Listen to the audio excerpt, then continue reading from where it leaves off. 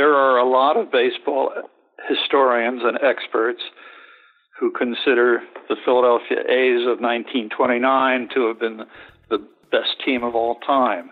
Now, I guess there are more who consider the 27 Yankees that way, but it's arguable that you can make a good case for the 29 A's. For one thing, they finished 18 games ahead of the Yankees in the pennant race that year. Welcome to Good Seats Still Available, a curious little podcast devoted to exploring what used to be in professional sports. Here's your host, Tim Hanlon. The excitement is palpable, isn't it, friends? Hi there, Tim Hanlon, and the podcast, as you know, Good Seats Still Available. Thank you for joining me. It's the curious little podcast. It's focused on what used to be in professional sports. Today, we're working on baseball as our topic again, as we've done on many occasions in the past. And specifically, we're talking about one of the longest-lasting teams, if not the longest-lasting team consecutively in Major League Baseball. The team today known as the Oakland A's, but we're going to be focused our time on our conversation today around their time as the Philadelphia Athletics, which goes all the way back to 1901 at the inception of the American League. And today's guest, David Jordan, is the author of The Athletics of Philadelphia, Connie Mack's White Elephants, published by McFarland. And our conversation today will be about the legacy of Connie Mack and the times of baseball in the early 1900s in Philadelphia, and perhaps one of the most potent teams, at least for a good number of years in the earlier part of the decade, and then in the 1930s as well.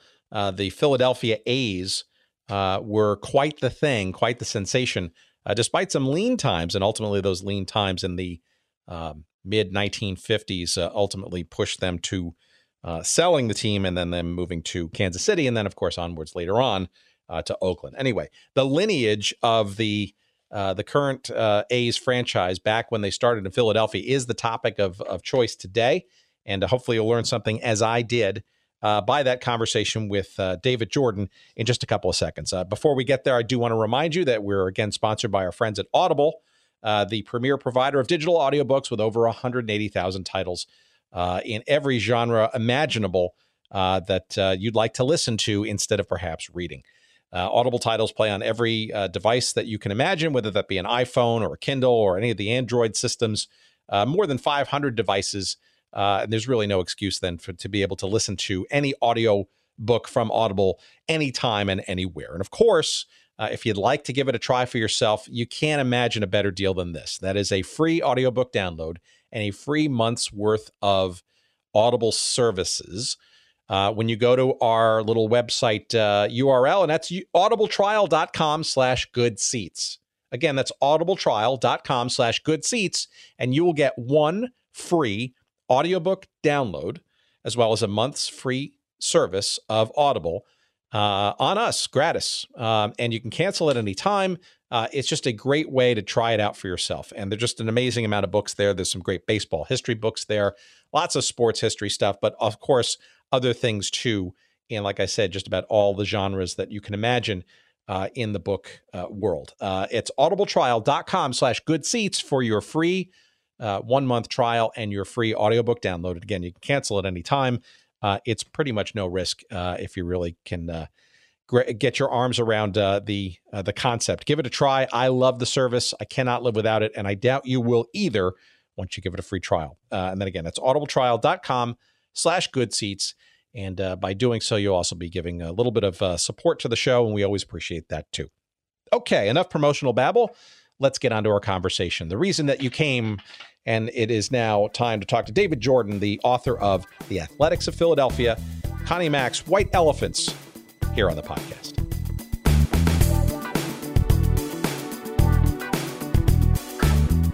A lot of this podcast is devoted to teams and leagues that don't exist anymore, and frankly, a bunch of them being incarnations of current teams that exist. And I think, frankly, as the years go on, there's new generations of fans and whatnot, and there's a distinct lack of understanding, or frankly, sometimes even interest into the origins of these, right? So I think the fans in Oakland, who are backers of the A's, and frankly, the A's have for a number of years been always rumored about sort of being one of those teams that could relocate in pro baseball yet again. But if you really want to dial it all the way back, the history of the Athletics, right, not only starting in Philadelphia, but around the beginnings of the old American League when it was first found as well. So maybe that's the best place to start history-wise. I guess takes us back to the turn of the century when this thing called the American League sort of came about, because the A's were certainly part of that as it was being debated and launched. Yeah, as a fan, looking at the bad teams that I was watching, I also got interested in reading back about the really good teams that they had. And the A's had a great history, along with all their ups and downs. I followed the founding of the American League, Ban Johnson and all that, Connie Mack signing some of the Phillies' best players because the Phillies treated them badly. So that all became part of the background of what I was doing. Well, I mean, let's talk about that. So the formation of the American League in 1901, right, was really, my understanding was it was basically a conversion of another league that was just south of the pros called the Western League. And you mentioned this guy named Ban Johnson. Maybe you can explain a little bit about who he was, as well as why the Athletics became part of this league when there already was a team in the National League called the Phillies. Well, he was a former sports writer, and he had a drinking problem, but it didn't keep him from doing what he wanted to do. And he ran the Western League, or Western Association, I guess it was called, which was mainly teams in the Midwest, in Detroit and Cleveland, places like that. And in the year 1900, he changed the name of the league to the American League, although it was still a minor league at that point. But and he got a team in Chicago, which, the National League had a team in Chicago, the Cubs, but they agreed that he could put a team in Chicago if he kept it very much in the south side of town, while the Cubs were in the north side of town. Strangely enough, of course, that's still the way Chicago is built up, with the White Sox in the south and the Cubs in the north. But in 1901, Johnson announced that his team his league was no longer a minor league, that it was now a major league, and it would compete as such against the National League. And he put teams in several cities where there were already National League teams established, like Boston and of course Philadelphia. And he had a couple of sports writers. Well, he got Connie Mack, who had been managing in Milwaukee in the Western League for Johnson, who had had a couple of years' career as a major league catcher with Pittsburgh in the 1890s.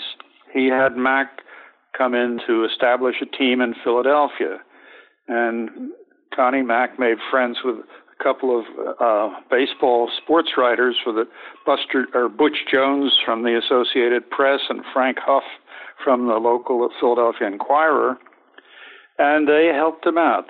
First of all, they introduced him to a fellow named Ben Scheib, who had a lot more money than Connie Mack did, who was already involved in sporting goods with A.J. Reach, who was a former baseball player great, who was also part owner of the Phillies. But he didn't get along with Colonel Rogers, the Phillies leader, just as many of the Phillies players didn't get along with Colonel Rogers. So Reach encouraged Scheib to get involved with his new team in the American League. So Scheib put up a lot more money that there was to go in. He wound up with 50% ownership of the team. Connie Mack got 25% ownership, and they gave the other 25% to the two sports writers, Jones and Huff. So that was a good start for them. They signed several players from the Phillies. The most interesting one, of course, was Napoleon Lajoie, and who was, a top second baseman for the Phillies. And they started out in 1901 and they called the team in Philadelphia the Athletics, which was kind of a historic baseball name in Philadelphia because there had been an athletics team back in the National Association in 1871 for several years. So that was what Mack and the Shibes picked up. Yeah, so it sounds like, I mean, you're mentioning, I guess he went by Knapp or was known as Knapp in baseball lore as well. But it seems like that sort of cajoling or convincing players established in the National League to jump into the American League was part and parcel of getting the league up and running, right? Oh, absolutely. From the Phillies, the A's got not only Lajoie, but also several pitchers and some other ball players. And, of course, Colonel Rogers, the Phillies owner, went to court to try to stop this. And the local court in Philadelphia turned him down, threw his suit out. So, of course, he appealed that to the state Supreme Court, which took a good bit longer time to come to any decision. In the meantime, the 1901 A's finished in fourth place, but Napoleon Lajoie, or Larry Lajoie, he was also called, did manage to lead the league in hitting with a .422 batting average. Unfortunately for the A's, in April of 1902, the Pennsylvania Supreme Court handed down a decision saying that Lajoie could not play for any team other than the Phillies, to whom he had been signed to a contract. So, on opening day, the A's were playing in Baltimore. Colonel Rogers in Philadelphia went to court and got an injunction against Lajoie playing for the Athletics. And so they notified Connie Mack in the eighth inning of the game, and he pulled Lajoie out.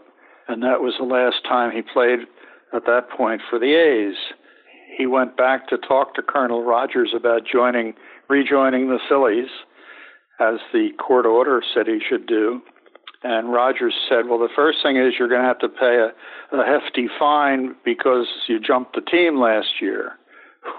Well, as anybody could have figured out, with that, Lajoie got up and walked out. And Van Johnson and Connie Mack and the rest of the American League people finally worked out a way that Lajoie and one of the pitchers went to Cleveland, to the team out there. Cleveland sent a few players to the Athletics in exchange, and Lajoie managed to stay out of Philadelphia when the Cleveland team came to town so as not to violate the court order. And but he became a huge star for Cleveland for many, many years. Was Lajoie's predicament common amongst other players as well, or was this only unique to the A's situation, as far as you know? I don't think there were too many other lawsuits brought. Colonel Rogers of the Phillies believed in doing that, and he did bring a number. But in 1902, Elmer Flick left the Phillies to join the A's, although he then went to Cleveland along with Lajoie because they didn't want to get into more court orders. And Ed Delahanty, who was one of the Phillies' top all-time players, left the team and went to Washington in the American League. The reason I'm asking is because obviously in 1903 there was, for baseball historians, right, who were paying attention, obviously there was a major event then that happened that kind of aligned, I guess, the American League and the National League on a more legal basis that did not exist in 01 and 02. I'm just wondering if this sort of snit, shall we say, in Philadelphia was more widespread, or was maybe sort of the best example, I guess, of the tension that needed to be, I guess, legally resolved going forward. Yeah, I guess there were others, but they weren't. Lajoie and Flick were the two, and Delahanty were the biggest names to go. And at the end of the 1902 season, the two leagues did manage to get together and formed a merger for as it exists today. But the A's in 1902 did win the pennant in their season, but the World Series didn't start till the following year. Right, and for our listeners who are screaming at their devices that they're listening, I guess the national agreement, I guess, quote unquote, was what it was called.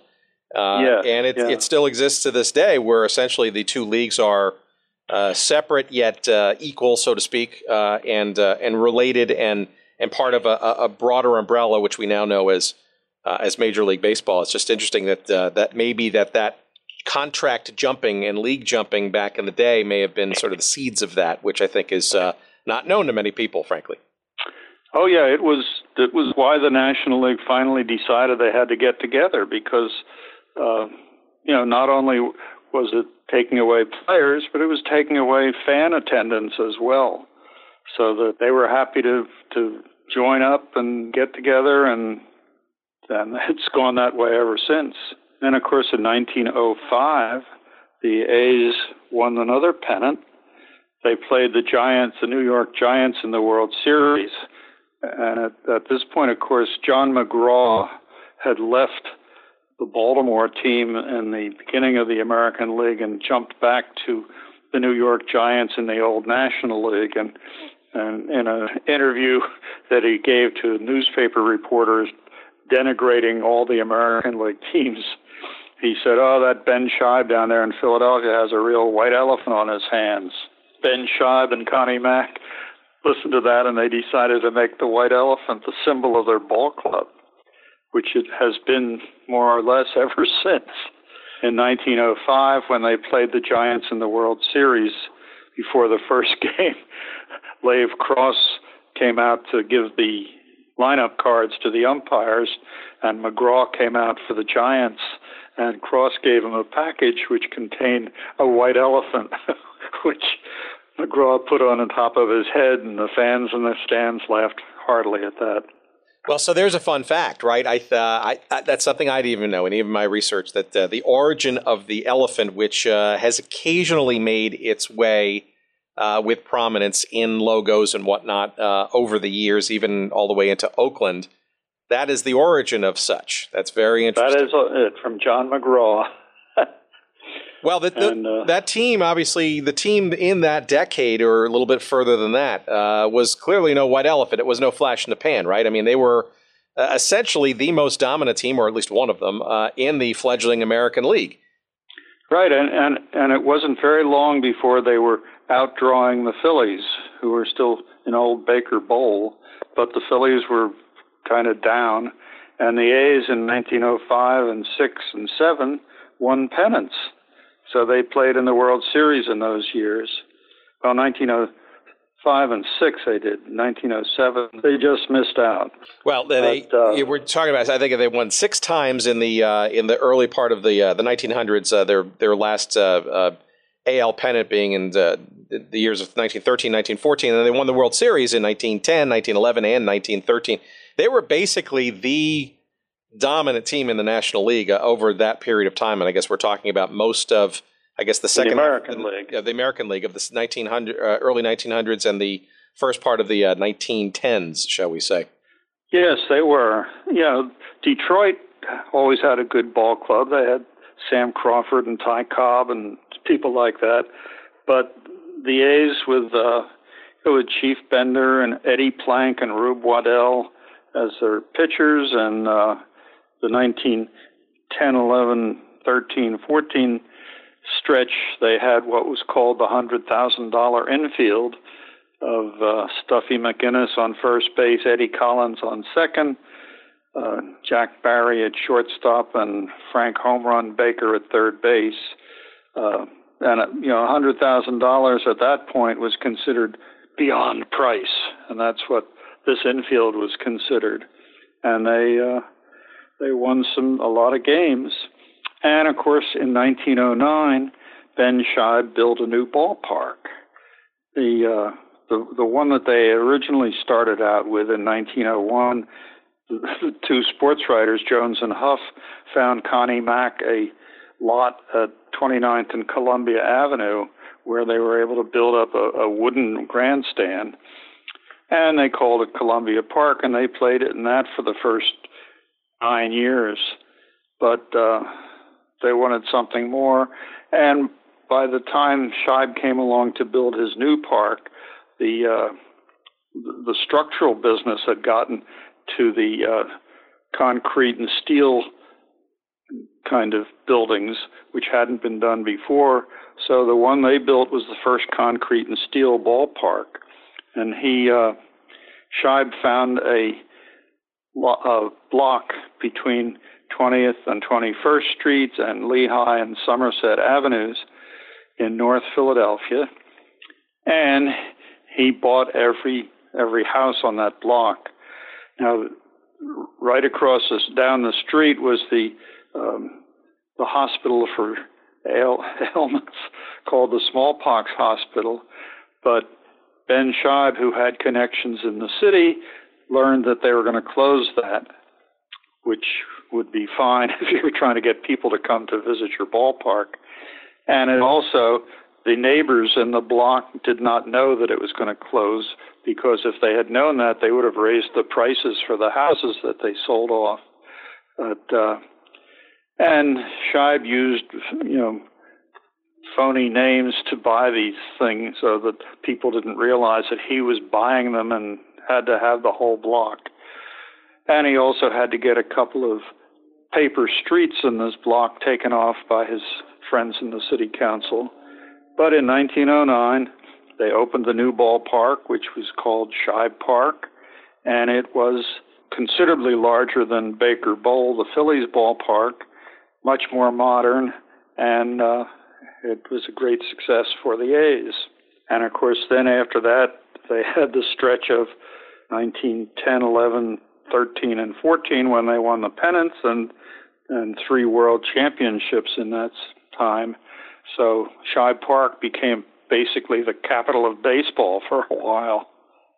Interesting, and not only the capital of baseball because of a good team, but because of a structure that arguably became kind of a template for how to build stadiums and in other cities in the years to come via concrete and steel. Absolutely.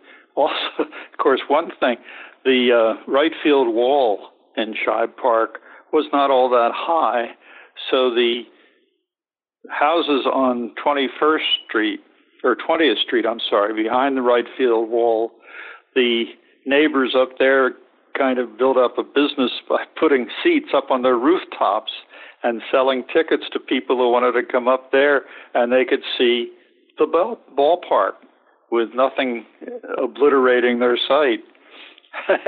And this was a big business for quite a while until finally, many years later, the A's built a higher wall in right field so that it obliterated the viewpoint of the neighbors on the roofs. Well, that's something here in Chicago people know very well with Wrigley Field, especially with the new ownership, right? And I don't know. Now, I saw this term. I don't know if this is unique to the situation in Philadelphia. This is obviously, we're going to get to that in a little while, into the decades later when money was a really big issue.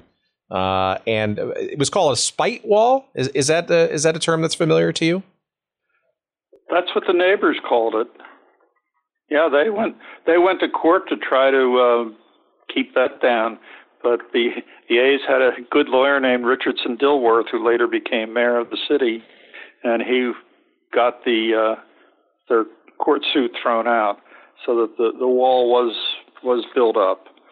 And of course, by the time they built it up, there wasn't all that much demand to see the A's playing, because that was during the stretch of the last place teams in the 30s. Right, and no better way to engender love and admiration to the neighbors than by building a wall so you can prevent them any goodwill whatsoever from bleeding into the ballpark without having to pay for it. So right. Okay, but before we get into a seminal moment in 1914, I want to sort of go back to the ownership structure, because until that point you had basically 3 sets of owners, 50, 25%, and 25%. But what happened with our sports writer friends, Sam Jones and Frank Huff? It seems like they got out of the picture around that time. Yeah, Ben Scheib made a big loan to Connie Mack, and Connie Mack was able to buy out the Jones and Huff, so that he was then a 50% owner, along with Ben Scheib, although he did owe him a lot of money on account of it. And why was Mack interested in buying out the two sports writers? Any particular reason that you could tell? Well, he wanted to. I mean, at this point, he knew that he was, very much connected with his team, and by buying out the sports writers, he was a 50% owner, and that gave him a lot of control. And he always had a good relationship with Ben Scheib and with Ben's sons, who ran it after Ben died. But if the sports writers had still owned a quarter of the team, it would have been a much less stable operation. I was just wondering if there's any ill will or any consternation, I guess, in terms of running the baseball operations, where maybe Mack wanted to consolidate and not have to deal with sort of other voices in the ownership structure that way. I don't think there was any ill will. I think it was just sports writers didn't put up the money that they needed to buy their quarter interest. It was kind of a gift to them from Scheib. But Connie Mack decided that he wanted to have it, and that was that.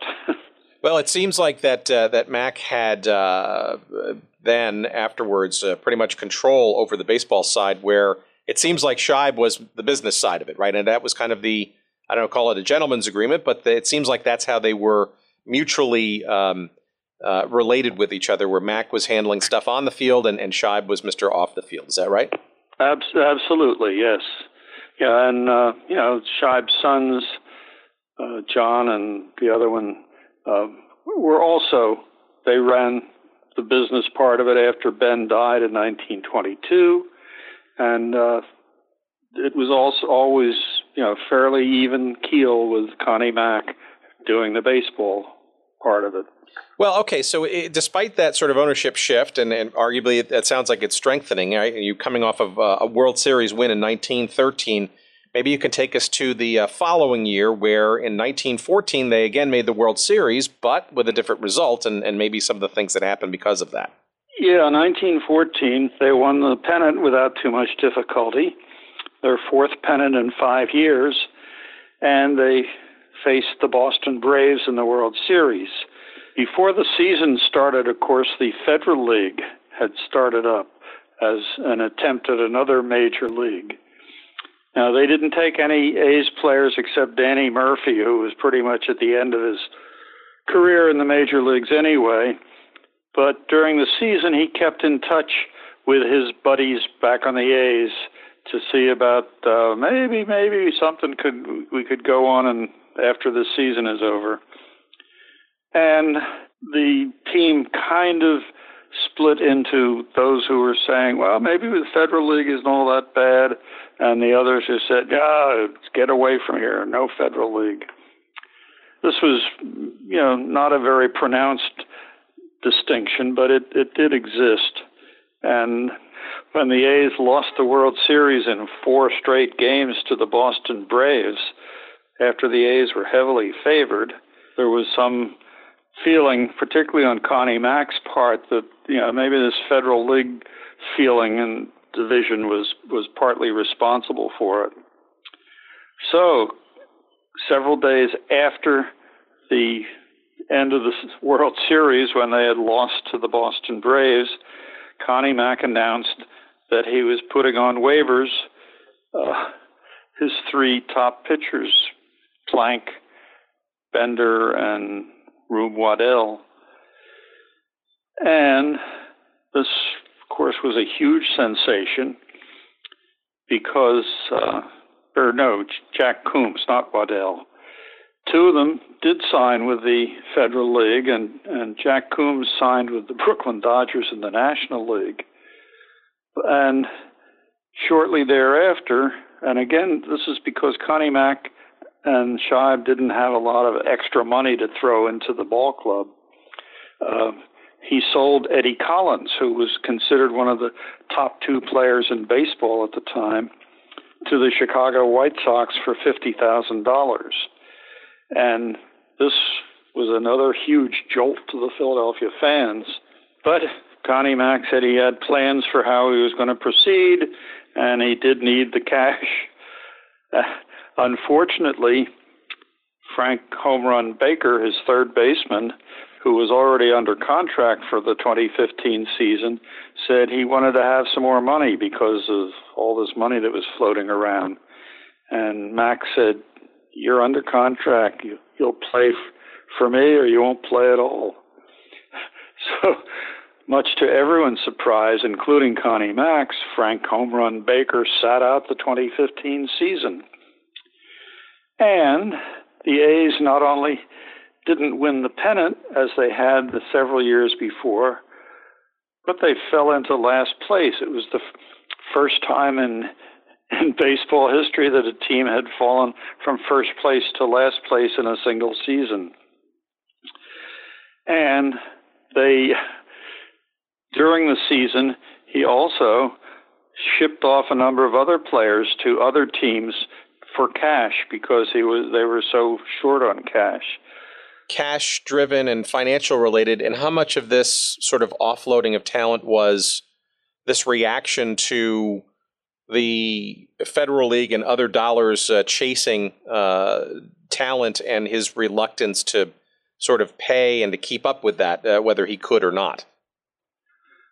Well, I think it was a couple things. First of all, he couldn't match the Federal League offers, and he knew that.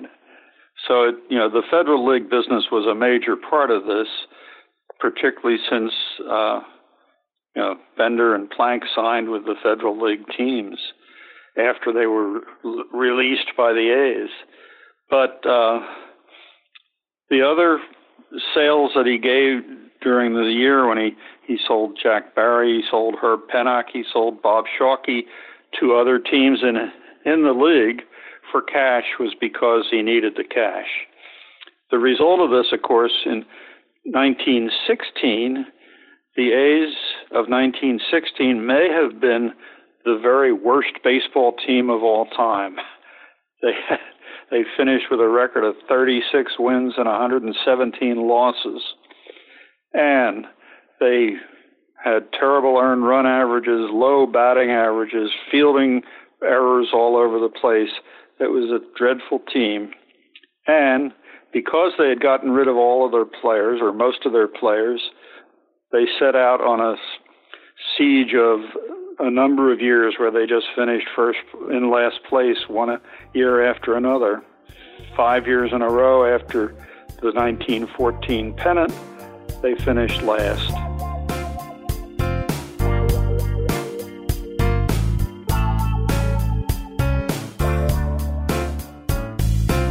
Okay, friends, sorry for the interruption. Just wanted to quickly remind you that today's episode of Good Seats Still Available is brought to you by our friends at Audible, the premier provider of digital audiobooks with over 180,000 titles to choose from in just about every genre you could think of. Audible titles play on iPhone, Kindle, Android, and more than 500 devices and MP3 players for listening anytime, anywhere.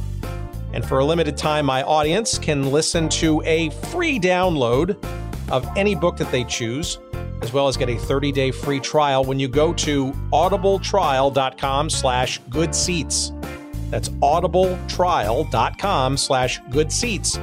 And you can choose from over 180,000 titles, as we said, including one that I'm listening to right now. It's called The 10-Gallon War by John Eisenberg. That's the story of the NFL's Cowboys, the AFL's Texans, and the feud for Dallas's pro football future.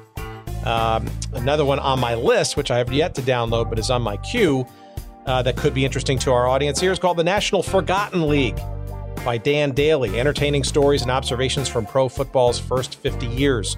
Those are just two of the many thousands of titles to choose from, and not just in sports history, but you name the genre that you might want to listen to, and Audible's got it. By the way, two guests perhaps that we'll have on the show, hopefully sometime soon. But again, go to audibletrial.com/goodseats for your free 30-day trial, as well as your free audiobook download to try it out for yourself. Again, that's audibletrial.com/goodseats. And now, back to our conversation.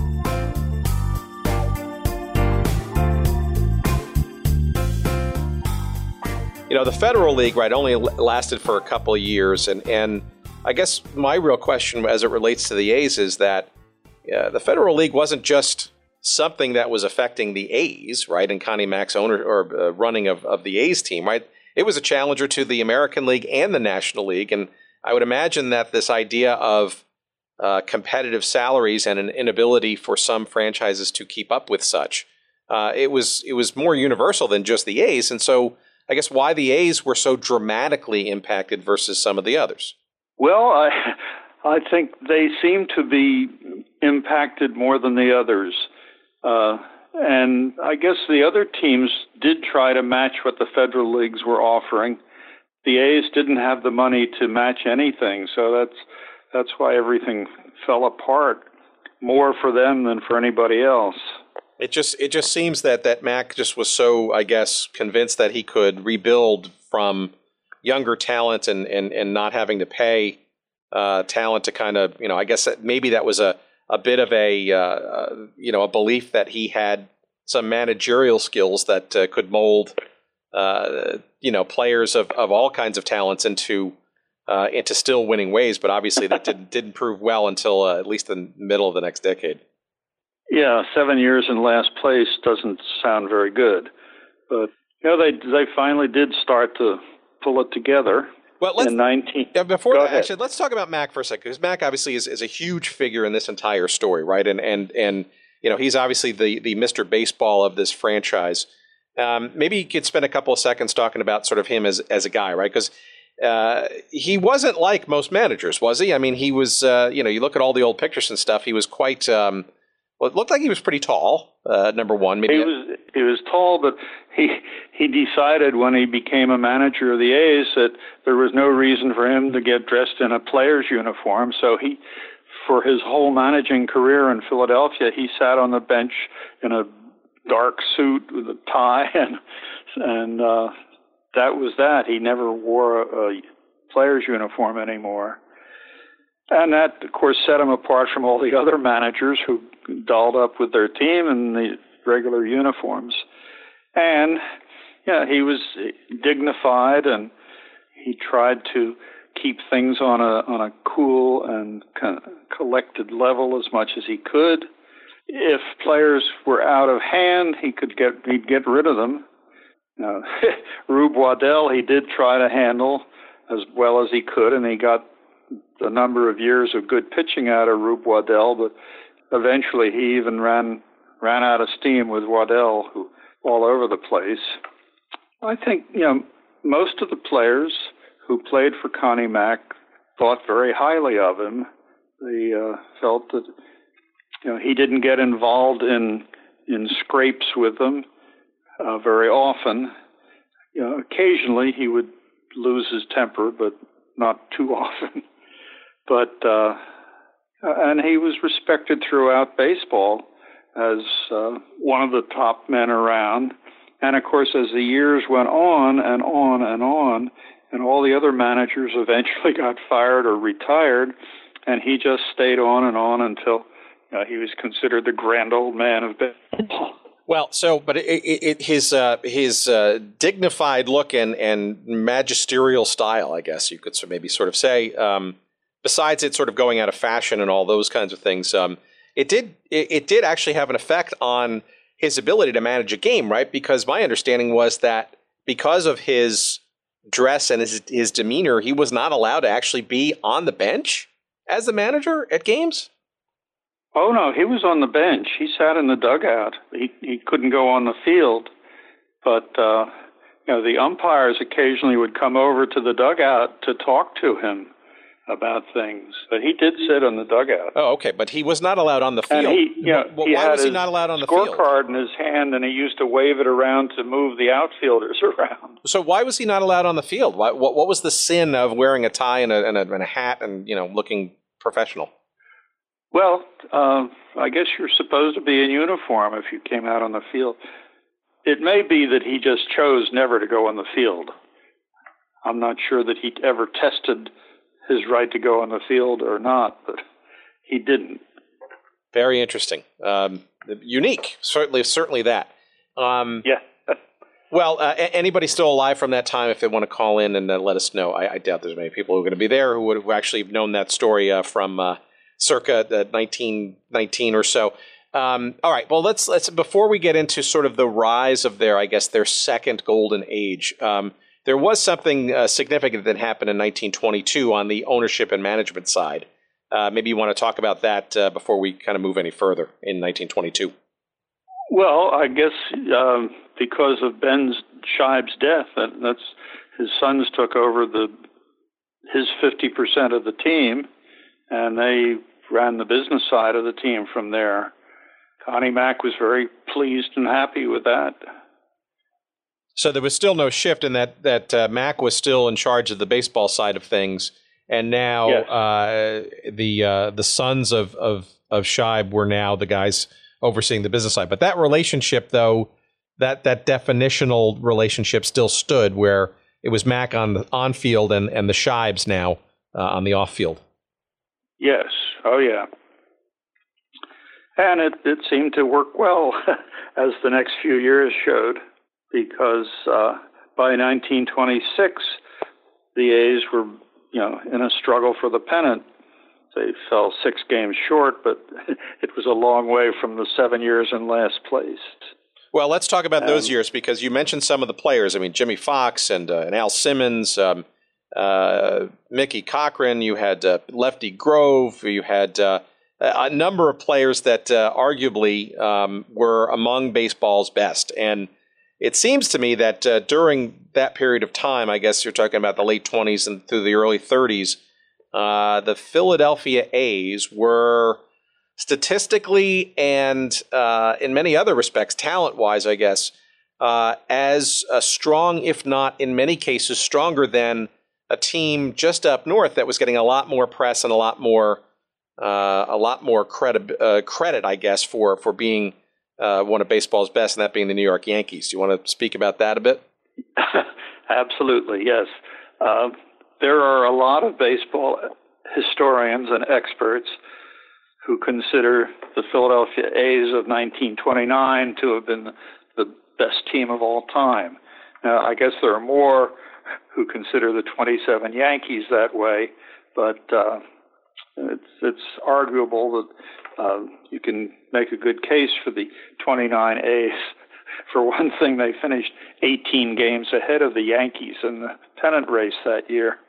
I was thinking, in 19, I guess a couple of years earlier, Jack Dunn, the owner of the Baltimore Orioles in the International League, got in touch with Connie Mack and sold him his top-notch left-handed pitcher, who had been in the minors for a number of years, Robert Moses Grove, known as Lefty Grove. And the interesting thing was, in 1914, Jack Dunn had made another offer to Connie Mack to sell him one of his top pitchers named George Herman Ruth, Babe Ruth. And in 1914, Connie Mack said, well, we don't need him to win the pennant this year, and I don't have the cash available right now to pay for him, so you might want to offer him to the Red Sox.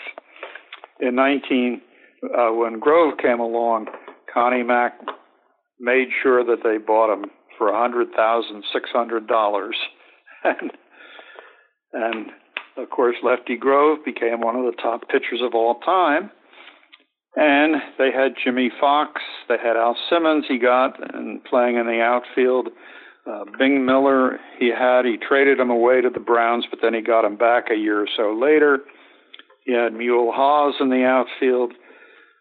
Cochran was playing for the Portland team in the Pacific Coast League and looked like a sure bet.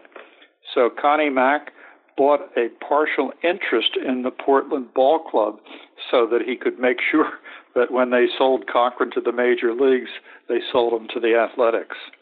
And, of course, Cochran became one of the all-time great catchers.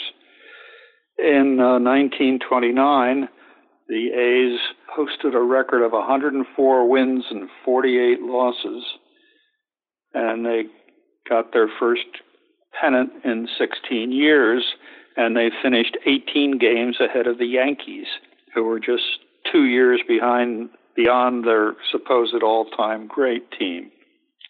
They faced the Chicago Cubs in the World Series, and Connie Mack had a pitcher named Howard Emke, who wasn't one of his star pitchers. He wasn't with Grove and George Earnshaw, the big stars, but he decided Emke, who pitched sidearm, right-hander, against the Cubs' top-hitting right-handed lineup, and they'd be in Wrigley Field, where they'd be coming out of the center field bleachers where everybody sat with their white shirts, that it would be tough for the Cubs right-handers to pick up Emke's sidearm pitching. And Emke pitched a complete game, struck out 13, which set a World Series record, and won the game for the A's. Then they won Game 2 again and went back to Shibe Park. The Cubs took Game 3, and in Game 4, the Cubs ran up an 8-0 lead. And in the 7th inning, everything fell apart for the Cubs, and the A's scored 10 runs in the inning, led by a 3-run inside the park home run by Mule Haas. But Cubs outfielder Hack Wilson lost the ball in the sun, and so that gave them a 3-1 series lead. And the next day, with President Herbert Hoover on hand, the A's came back from a 2-0 deficit in the 9th inning, with Haas again hit a 2-run homer, and then Al Simmons and Bing Miller hit doubles to score the winning run, and the A's won the World Series. So that was big time in 1929. In 1930, again, they won the league with a 52 record, rather, and they beat the St. Louis Cardinals in the World Series to win their second series in a row. And in 1931, again won the pennant with a record of 107-45, and that was the best record in the franchise history. They played the... I'm sorry, that's incredible, right? I mean, all that stuff is incredible, especially given how low the team was just a handful of years prior to that period. Yeah. Oh, but, you know, you look at the names on the team, and they really were great ball players and great pitchers. And, of course, in 31, they ran into the Cardinals with a rookie outfielder named Pepper Martin, who stole everything and got hits all over the place. And the Cardinals won the seventh game with a 4-2 victory, and the A's didn't have the World Series after 2 years of winning it. But it was still a great 3-year stretch. Well, but then also they could not escape, right? Which and I think a lot of things and people around that time, obviously, the default back to the Great Depression, obviously, that it started in essentially in 29, but really started to sink its teeth into the American economy and psyche in the years that followed. And the Philadelphia A's and Connie Mack and the Shibes were no different in their the reckoning that they had to face with the A's and their finances and the like. So we start to see just after that then some of these star players starting to leave the A's for financial reasons, right? Yeah, unfortunately that happened. The Great Depression came along. Connie Mack did manage to buy out some of the members of the Shibe family who died so that he had a majority ownership. But because of the Depression, the attendance fell way off. And he had to sell off his star players, Grove and Cochran and Simmons and Dykes and Mule Haas. He kept a hold of Jimmy Fox a little longer. Jimmy Fox in 1932 and 1933 was the MVP in the American League with great home run hitting. And in 1932 it was that he hit 58 home runs, and he even had a couple home runs that he hit in games in Detroit that got rained out and washed away, so they didn't count. And otherwise, he could have tied or broken Babe Ruth's home run record. However, in 1935, with most of the nucleus of the great teams traded away, they crashed back into last place again.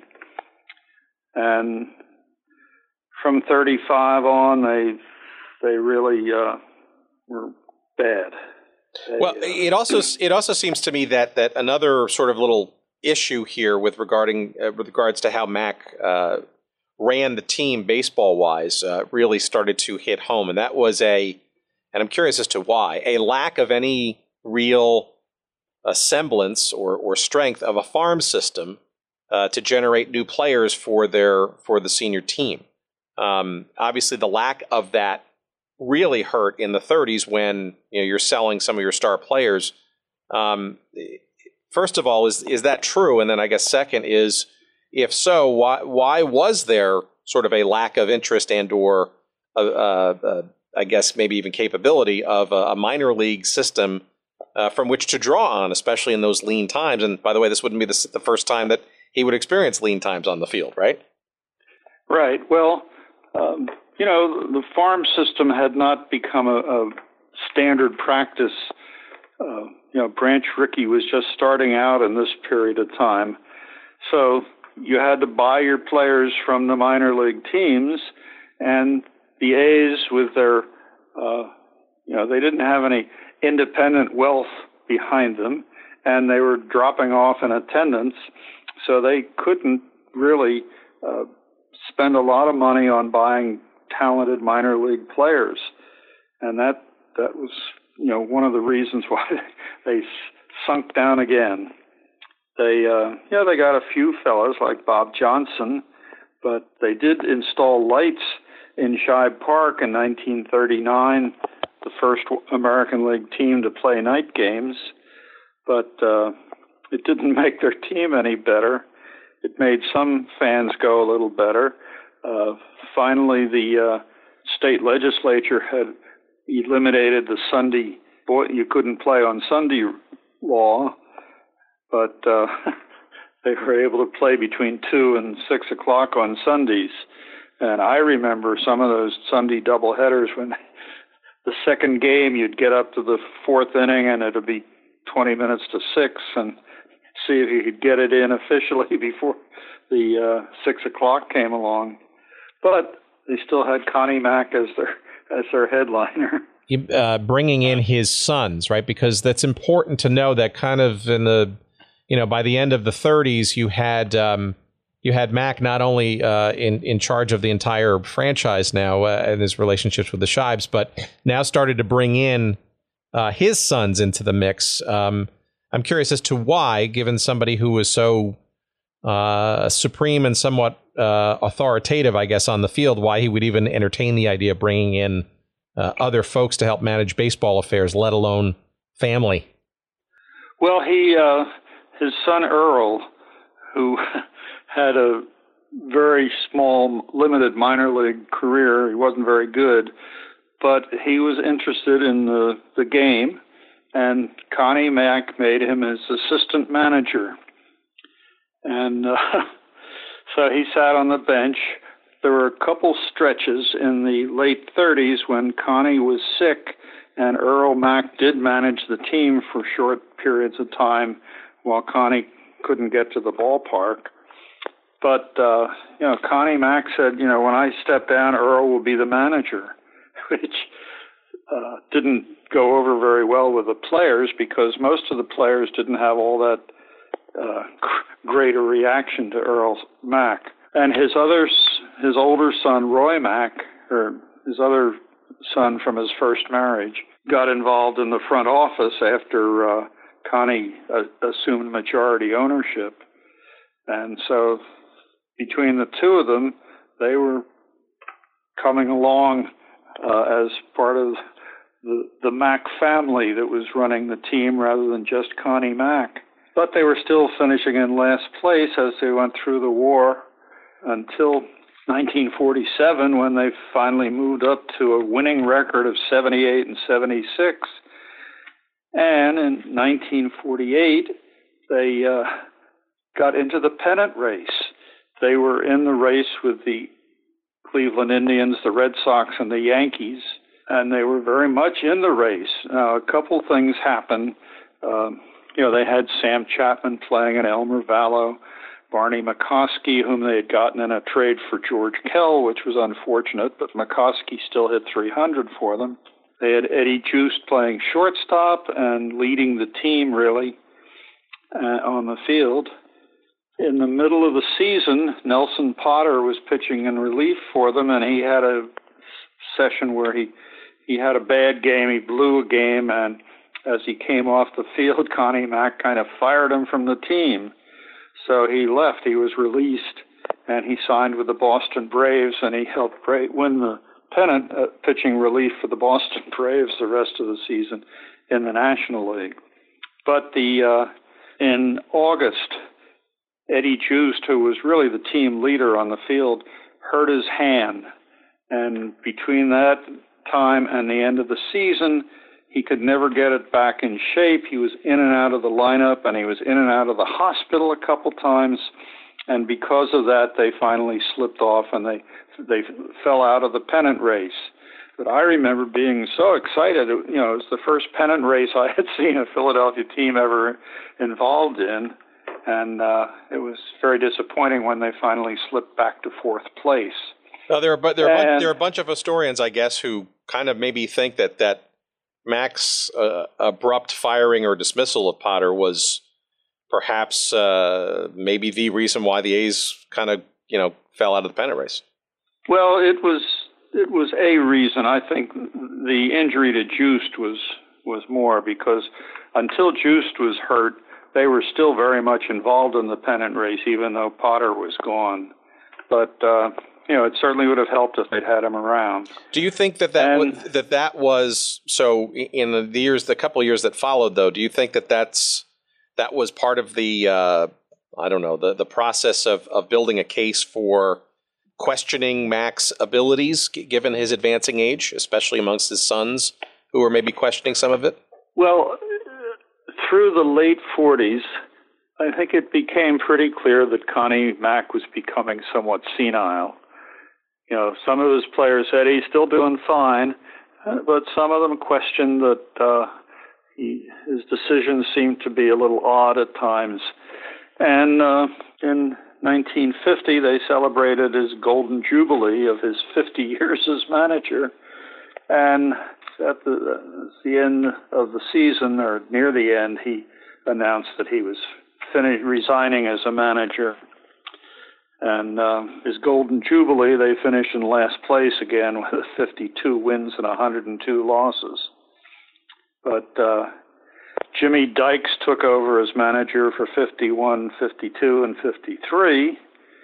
And in 52, they got back into the first division again. They finished with 79 and 75 record in fourth place. In 51 and 52, Ferris Fain, their first baseman, led the league in hitting. In 51, the trade they made for Gus Zernial from the White Sox, Zernial wound up leading the league in home runs and RBIs for them. And in 52, Bobby Shantz came into his own. He won 24 games and led the American League and was named American League Most Valuable Player. The All-Star Game was played in Philadelphia in 1952, and in I guess it was the sixth inning, Casey Stengel brought Shantz in to pitch, and he pitched to three batters, Whitey Lockman, Jackie Robinson, and Stan Musial, and he struck out all three of them. And we were stunned and figured, oh my God, he can go on now to Carl Hubbell's record of all-star strikeouts, except that it then suddenly came down pouring rain, and that was the end of the game. But Shantz had a great year for them and got them into fourth place. Unfortunately, right at the end of the season, he was hit with a pitch by Walt Masterson of the Senators on his left wrist, and this led to a very sad 53 season because he couldn't quite pitch the way he was used to. So he had a very poor season. In 54, he was only able to pitch in a couple of games. and it was clear by 54 they weren't going to go anywhere. At that point, in 1953, the Boston Braves moved to Milwaukee. In 54, the St. Louis Browns moved to Baltimore, and it was becoming obvious that a lot of cities were not able any longer to support two teams. New York and Chicago, they could still do so, but it was clear that the Philadelphia A's were probably on their way out. And so all through 54, there was, along with the very bad team playing, there was all the talk about where they were going to go, what they were doing with Arnold Johnson, who wanted to buy them and move them to Kansas City. And then late in the season, there were a couple Philadelphia groups that got together to try to buy them. One group actually signed a contract with them, and it needed to be approved by the American League. And Arnold Johnson, in the meantime, got to Roy Mack, who was representing the A's in league meetings at that point, promised him a job in Kansas City. So when the vote came up in the American League to approve the sale that the A's had signed with the group in Philadelphia, Roy Mack voted no, so that the league did not approve it. So they had to sell it to Arnold Johnson, and they moved out. And that was the end of the Philadelphia Athletics. It was a sad ending, but... Yeah, let's step back for 1 second on that, though, because it seemed like it was a little herky-jerky there. It wasn't sort of a clean path towards that sale. You had Mack, I guess, who had made that arrangement with Johnson, but yet this Philadelphia group came about, and Johnson then wound up voting against his own deal, and then that deal fell through the Philadelphia deal. Roy Mack voted against it. Ah, okay. And he denied having done so, but that was one of the three votes that shot it down. They had to have 6 votes in favor of selling the team to this group in Philadelphia. So the A's secretly were one of the 3 teams that voted against it, and that was Roy Mack. It was not one of the things you like to think about with the Mack family. Yeah, I guess I'm just curious as to how, if the deal was effectively in place for Johnson to buy the team, how did this Philadelphia group come about to offer or to be part of the same bid, and then that sort of falling through? It just seems like it was a kind of a zigzag approach versus what seemingly was a superior deal all along from Johnson in Kansas City. Well, the Johnson deal had not been finalized. He was still very much involved in it, but it hadn't been finalized, and because the A's had not signed the contract, the Macks had not signed the contract to sell it to him. Once this Philadelphia deal fell through, then, of course, they did, and they sold it to Johnson, and the American League approved that and the move to Kansas City. But it was, as they say, a very herky-jerky process going through the end of the A's tenure in Philadelphia, and they left the fans in Philadelphia and Kansas City were both somewhat disheartened by the way it was done, but Kansas City wound up getting the team. So was there too much shed tears from the Philadelphia fans? Because it's pretty clear that the Phillies had pretty much ascended to the top of the mind share, I guess, of the Philadelphia market with regards to baseball by that time, right? Oh, yeah, very much so. Well, there were still Philadelphia A's fans like me who were very disheartened by what happened. I kept thinking, well, they've been down before and come back, and maybe they can do it again, but they never did it in Kansas City either. But they did do it in Oakland with Charles Finley running the team. It's probably goes without saying, but I guess I'm really curious. What was Senior Mack's feelings about the team leaving Philadelphia? It's probably with great reluctance that or was his influence not waning to the point where it really didn't matter? He was still the soul of that team, right? He was the soul of the team, but his business influence didn't matter at that point, because Roy Mack and Earl Mack had taken out a huge mortgage with Connecticut General Life Insurance to buy out the interests of their younger brother, Connie Jr., and his mother, the second Connie Mack's second wife, so that they really ran the team at that point. Connie Mack Sr. was in the honorary position of club president, but Roy and Earl were running things at that stage. And why Kansas City? Obviously, Johnson I guess he was a Chicago-based businessman. What was the allure and/or the situation in Kansas City, as far as you can tell, that made that the place to go versus anywhere else? Well, he was a good buddy of Del Webb and Dan Topping, the owners of the Yankees, and at some stage along the way, they sold Yankee Stadium to him. And part of the deal was that they also sold to him the Kansas City ballpark, because that was their one of their two number one farm teams. And so he had the Kansas City ballpark, which he owned. And of course, he had to make a promise to the American League that he would sell Yankee Stadium to because there wouldn't be a conflict of interest at that point when he owned the Athletics. But that's basically where the Kansas City connection came in. And so Kansas City was happy to get it.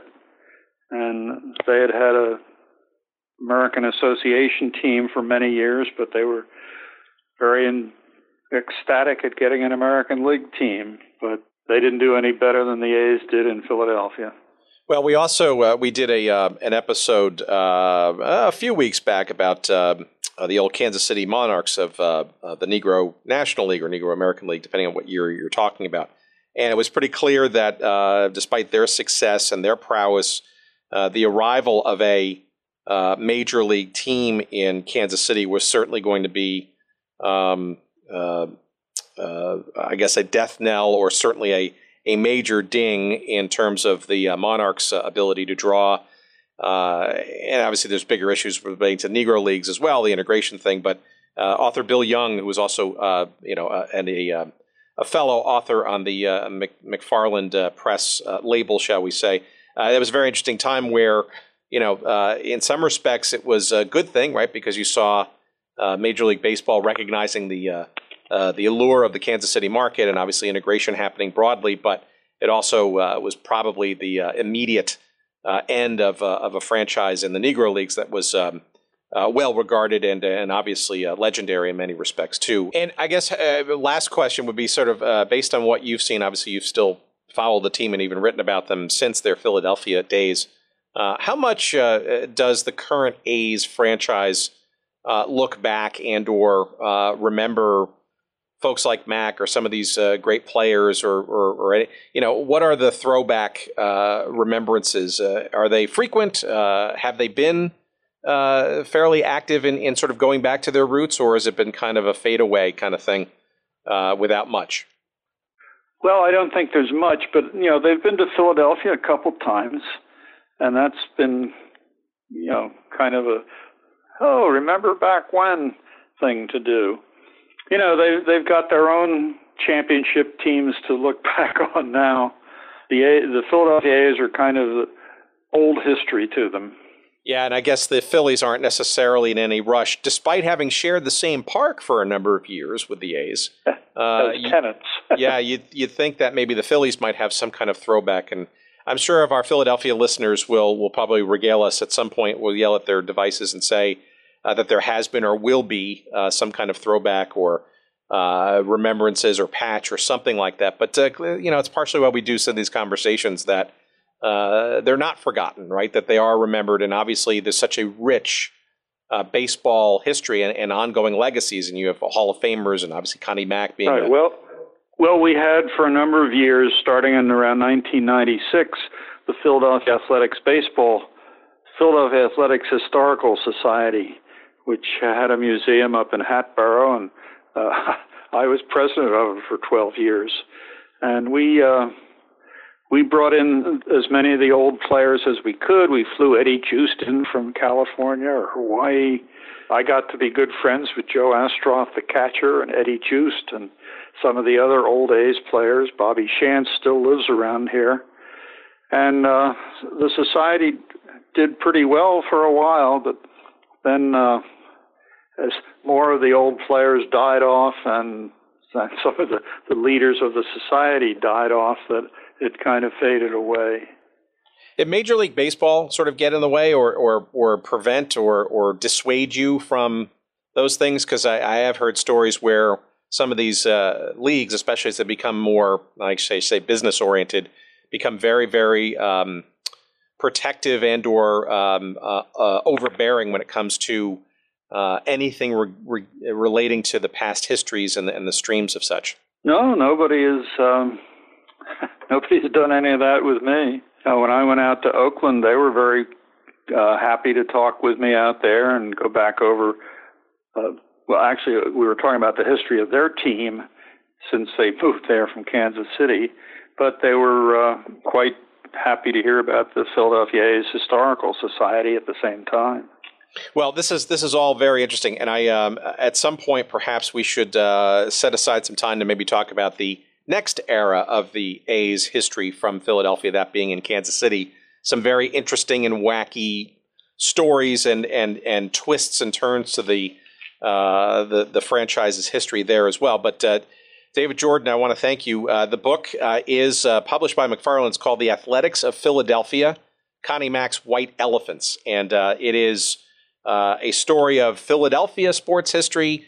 It is about as timeless as professional modern-day baseball is itself, because you're talking about the beginnings of the American League and a team that was at once or twice, frankly, amongst, if not the most superior team in that league, as well as, frankly, a team more than once was near the very bottom of such. But the drama of the ups and downs of that franchise, the legacy, the gigantic legacy of a guy named Connie Mack, and frankly, these are the roots of not only a team that still exists today, but we're at the very beginning of what is basically the second and very strong American League. And these things are not something that just kind of spouted out of nothing. These are very rich historical events and stories, and that's partially why we do what we do here on this podcast. So,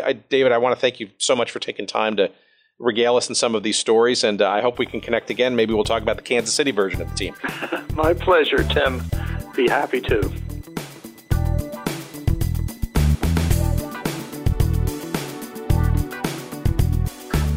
Okay, there you have it. Thank you to our guest, David Jordan, for a very interesting conversation about the Athletics of Philadelphia. The Philadelphia A's, the team that got it all started during the American League's inception, that helped sort of birth what is now known as the Oakland A's. And shame on you for not knowing the origins of the team's history. Hopefully this enlightened you a bit, as it did for me. The book that David wrote is called The Athletics of Philadelphia, Connie Mack's White Elephants, that is published by our friends at McFarland. And as they say, it is available wherever good books are found, and including a link to that book on our website. Just look up the episode on goodseatsstillavailable.com, and you will see a link to the book should you like to consider and purchase it there. We encourage you to do so. And we also encourage you to go to the website early and often for all things about this show. It's goodseatsstillavailable.com. That's where you'll find out all the information about what's going on, past episodes you want to buy or find out, links to books or movies or things that we've referenced here on the show. It's all there. You want to send us some email, get on our email newsletter, yada, yada, yada. It is all there. Please join us on that site and let us know what you think about the show, some suggestions, whatever you want to do, by all means. Also, please follow us on social media. We appreciate that, too. It's a good way to communicate with us, or at least track what's going on this week or in the weeks to come. On Twitter, that's at Good Seats Still. You will find us on Facebook with a dedicated page to Good Seats Still Available, and you will also find us on Instagram for some nice imagery. That is at Good Seats Still Available. That's all I got for this week. I can't thank you enough for giving us a listen. Please indeed rate and review us. positively if you'd like on iTunes or wherever else that you rate such shows. We certainly benefit by those thumbs up and those 5-star ratings and etc. And we encourage you to keep doing that early and often, as we say. So thank you. And until our next episode, take care, everybody, and drive safely.